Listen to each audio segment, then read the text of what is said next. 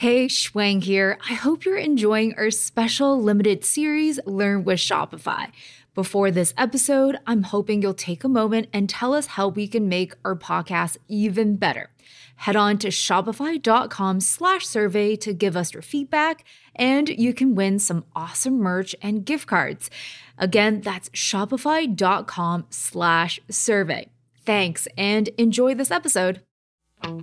So I started buying and kind of bringing things in based on what people were asking me for. So my business was good in that way because, and I've always kind of said this, is like I've benefited from just listening to the business and listening to the people that are coming through.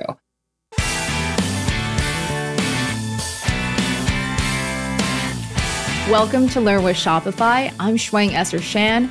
This episode is for all of you who want to turn your passion for handmaking crafts into a successful business. Today, I'm joined by Brittany Hopkins. She's the founder of Anis Jewelry.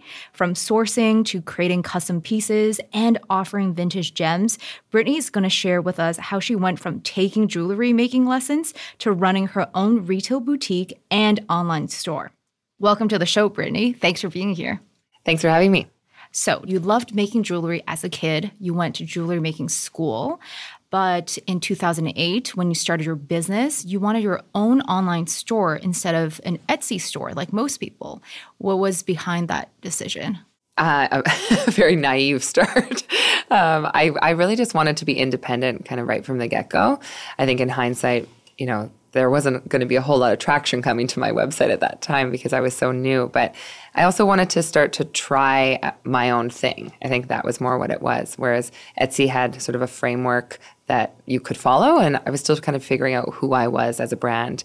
And having my own Shopify e-commerce store gave me an opportunity to kind of play around with different templates and just kind of have my own home base. So. And I think having your own online store comes with its own challenges. With Etsy, it's a marketplace. There's people visiting. There's traffic. So how did you bring traffic to your own site? I hit the pavement. Yeah, it was really about gaining exposure through doing various shows and markets. And then I started doing custom jewelry. So the word of mouth of just, doing a project and then having someone else tell their friend or someone else that I had done that for them. It was pretty organic how my following started. I think, again, could it have been more if there was that traction already gained through a marketplace like Etsy? That could have been an interesting thing to explore, but it was neat to see it grow that way, in that organic way. Yeah, and I feel like when you do a good job with custom jewelry, it becomes the marketing piece for your brand. More people ask about it, and that's kind of how it drives the momentum. In aspects of paid marketing and social media ads, what did you experiment with? We've experimented with a lot over the years. When I first opened my store, Instagram had only just started. So it's so wild to think of how the tool has changed. I used to post 6 times a day, if you can believe it. Is we do custom jewelry on the spot. So it was fun to be able to take pictures of pieces that we were making for people that day and how they were feeling about it. And then it was a great tool for us at that time because then people could relate and think like, oh, I want to go and make a piece of jewelry like that. Or our Old Treasures New Love facet where we would rework, your grandmother's pearls, and someone would see that and say, I have that. And so it really worked well as a tool for us when we first started. And then I've done lots of different paid marketing and different ads and different things here and there. And some things have worked, some things haven't. But I would say for sure, still the thing that holds true and has been our strongest form of marketing is still through word of mouth, because jewelry is also based on trust. And so the amount of trust that I build with people on their custom projects, and they're trusting me with their special moments, right? So if we succeed at that, then they're talking about that and they're telling other people. And that's, especially after now 10 years, the amount of people that still continue to come back is pretty amazing. And you've done some press, TV-wise, and also features on different media. How has been developing that PR repertoire and just reaching out to different outlets been? It's been good. A lot of it's come to us, which I'm very thankful for. I would love to do more, for sure. I think that there's, especially now, making it through the pandemic. Now I would love to explore, doing more press and talking more about what makes us so unique, because I think we really honed into what makes our business so unique, especially over the last 2 years when doing all that kind of assessment on what works and what doesn't, because we had that time with the pandemic. So I'm certainly interested to explore those platforms more. I want to ask about finances and inventory a little bit, because I would assume raw materials is pretty costly. So how did you go about managing investing in inventory and materials while building up this business? When I first started, custom it made the most sense because I was buying things based on what people needed. So that really helped get me off the ground because I was really specializing in that. Like that was my main focus. And then when I started making my own collections, I really was quite cautious with how much I would do. And it was a bit of a risk because obviously, I'm going to make something and I'm going to hope that somebody's going to buy it. But after I started my store, I started seeing buying trends and how people would kind of operate in my space, and doing the custom on the spot, I actually get really inspired by what people would be wanting to make with me, like in that moment. So I started buying and kind of bringing things in based on what people were asking me for. So my business was good in that way because, and I've always kind of said this, is like I've benefited from just listening to the business and listening to the people that are coming through. So I kind of get led by my customers, I guess, in that way. Mm-hmm. So there's still a financial risk and a commitment for sure, and the price of gold right now is wild. So there's always that little bit of risk, but we carry more samples and kind of moderate our inventory that way. And we really focus on just working with people and what they want. Mm-hmm. And it sounds like custom was such a great entry point for you to manage all of that.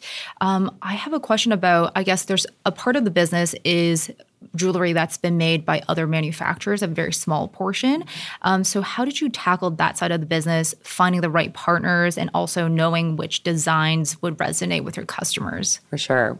So we're predominantly a team of metalsmiths that we make our collections ourselves in-house.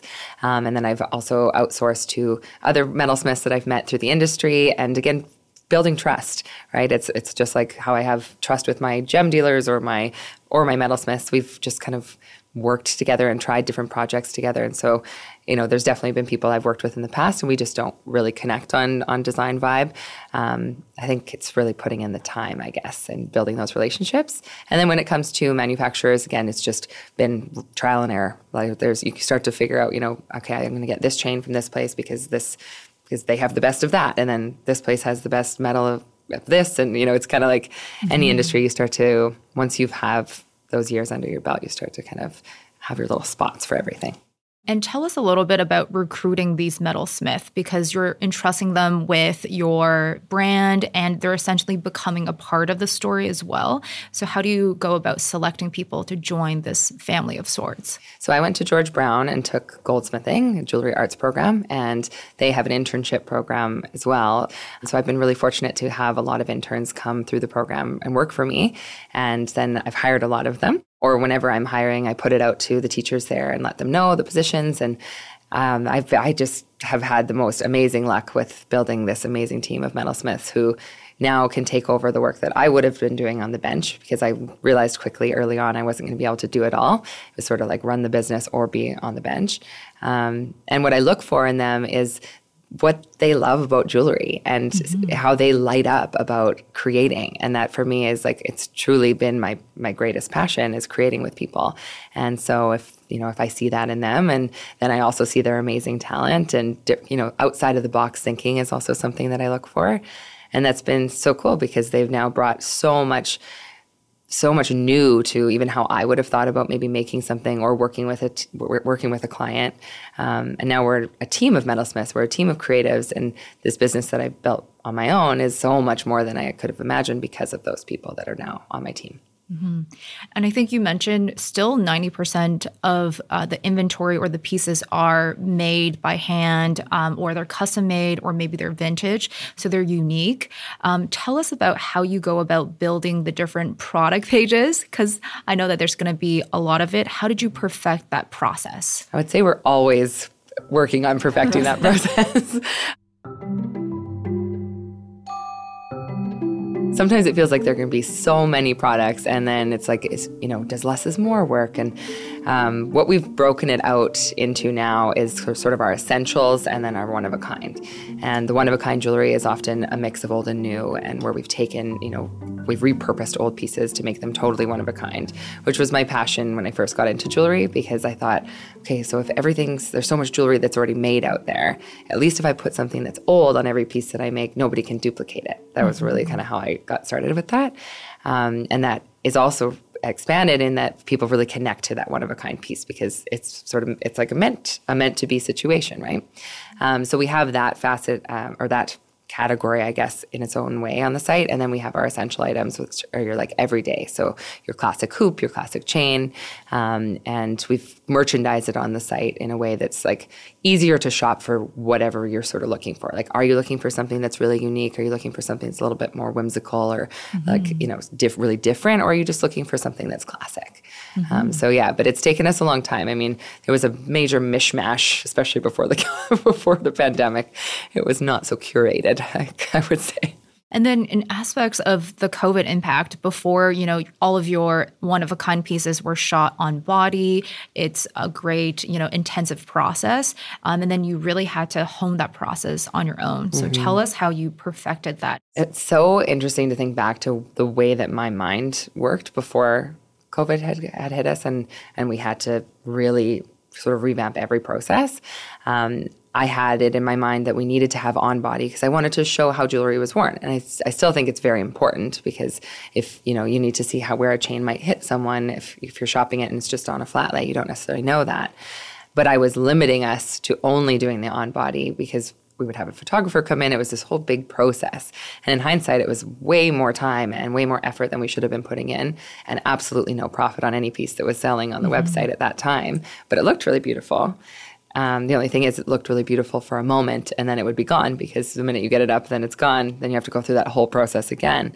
So when the pandemic hit and we had to close, and I was by myself in my space, I was forced to think about how I could take those pictures and get them online by myself. And it wasn't happening with a selfie. So I started doing flat lays and started doing it in a way that was trying to bring like the essence of what makes our space so special for people. Because that's always been a challenge for me between, having an e-commerce or an online store and then my physical store. I know that when you walk into my store, I can impress you with the vibe, the smell, the look, the sparkle, my energy, and we can make it really personable and memorable for you. And that's what I sort of had to get into an uncomfortable position with. If I can't give that to you and you can't walk in to the space, how can I make that happen for you online? And so, we started putting glitter and dried flowers in our flat lays and just trying to create that feel from the look of the picture and also the overall site with all the visuals. Yeah, you're bringing a bit of the store to people online and getting the essence of Anis online as well. Yeah. Tell us about, custom pieces are so personal and there's so much interaction. So how did you transition that with COVID and bring that custom building process online for customers as well? That was also a real panic moment. Like, how am I going to do this if you're not right here in front of me, So I started, playing around with Instagram videos and putting my face on our Instagram, which I've always been a little bit nervous to do. And I have an amazing web team that thankfully I had hired right before the pandemic hit, and they really helped me. And he said to me, like, you have to put your face on there. You have to go, you have to do it. And so I sucked it up and I started being a little bit unapologetic about it. Like just talking about how much I love creating custom with people, and then showing our treasure drawers and showing the process of okay, we can choose a chain, we can choose a treasure, we can do this actually all on FaceTime or on Zoom or however if you can't be here, I can still bring it to you. And it was baby steps, but it started to become actually really easy and really cool. And now we still do that even though we're open, and it changed my business forever. Being able to do that with somebody who's in, Vancouver or Edmonton or, outside of Toronto, or doesn't want to make the drive or doesn't feel safe to come in, we can still bring that really special personalized thing to them. And Anis has a lot of workshops as well, so individuals can come in and actually make a piece. Tell us about those workshops and events that really adds to the business. The workshops are one of my favorite parts of our business because it does create such an interactive, fun experience. And it's so neat to see people who come in and say, I'm not creative. Like, why am I here? I'm just here for my friend's birthday. And then by the time they're leaving, they're like, I made a necklace, you know? And they're so proud, and you get to see them kind of go through this really neat creative process.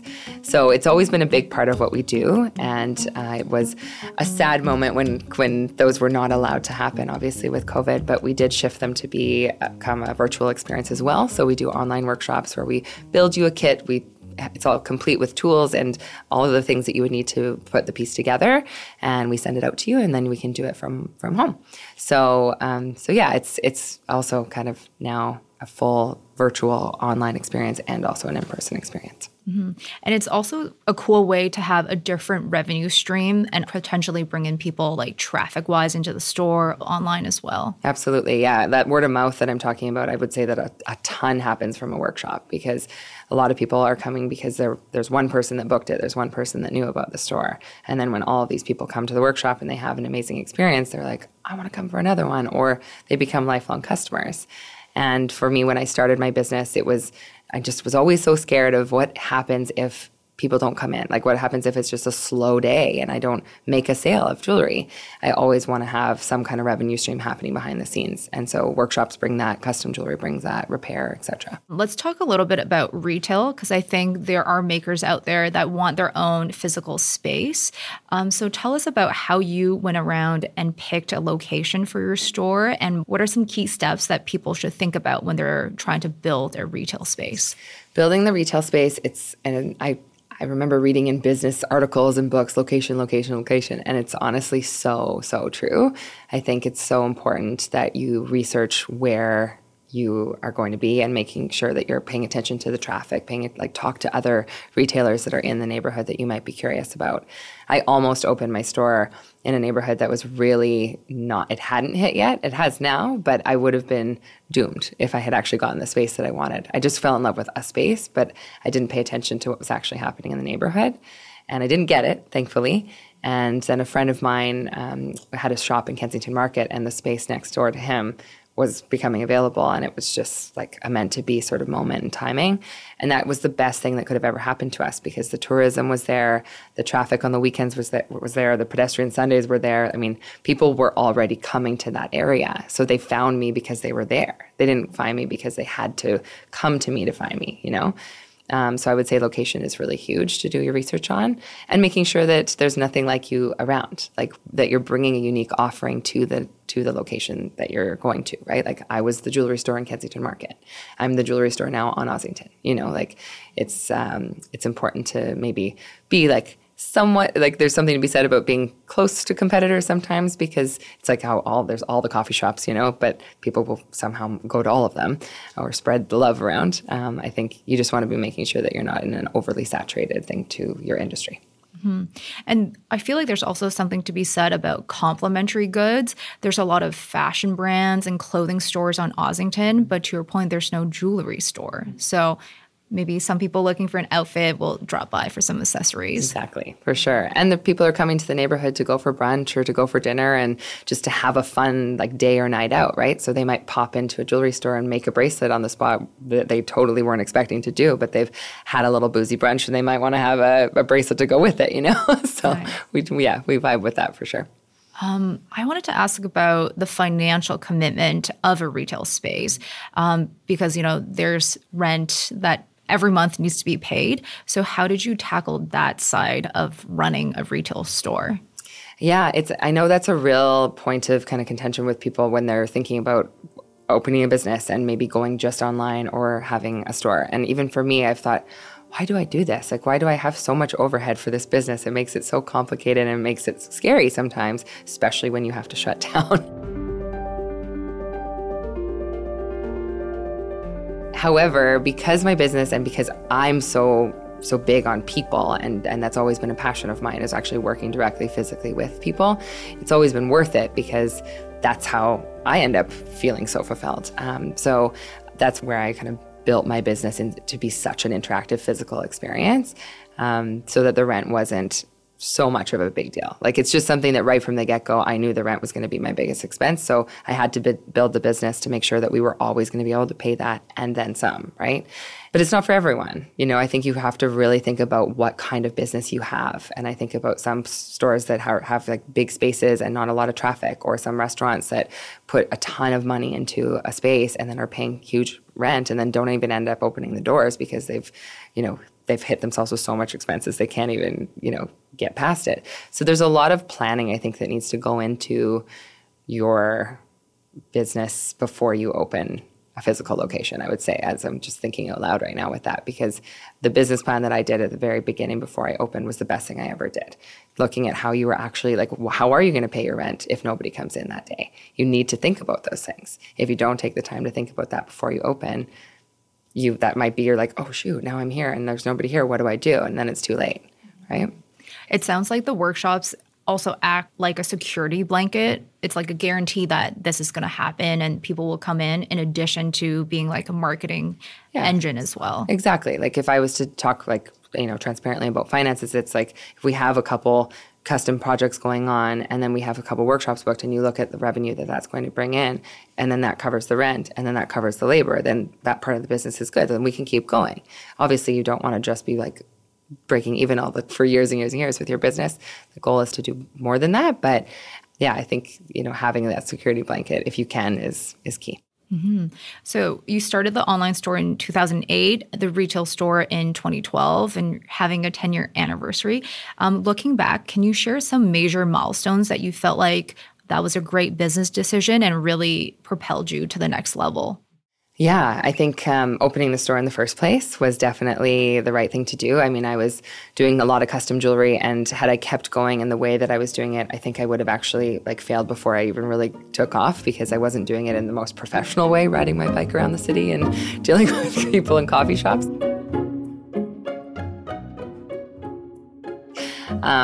And then when we expanded to Ossington, that was a really scary move, but it was the best move that we could have made, because the other thing was that we grew really fast, and then all of a sudden we were kind of bursting at the seams in Kensington.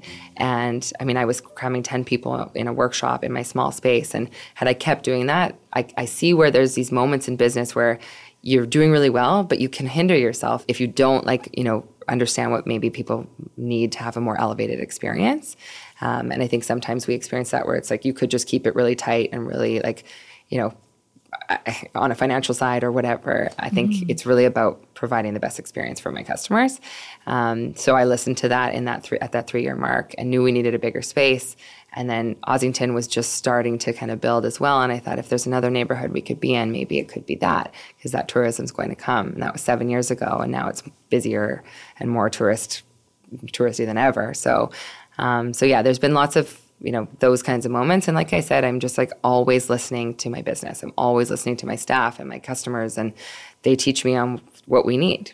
Mm-hmm. I mean, that's kind of the biggest thing. So. And what about, I guess, the mental hurdles that makers need to make in order to be a business owner? Because a lot of the times people want to be making the items every day, and they don't really adjust their mindset into, being a business owner, taking on different responsibilities and letting go of some of the other responsibilities. For sure. It's such a hard balance. I can say that even today, my retreat is making. So if it gets really stressful or it gets really, there's something I have accounting to do, I want to just make jewelry.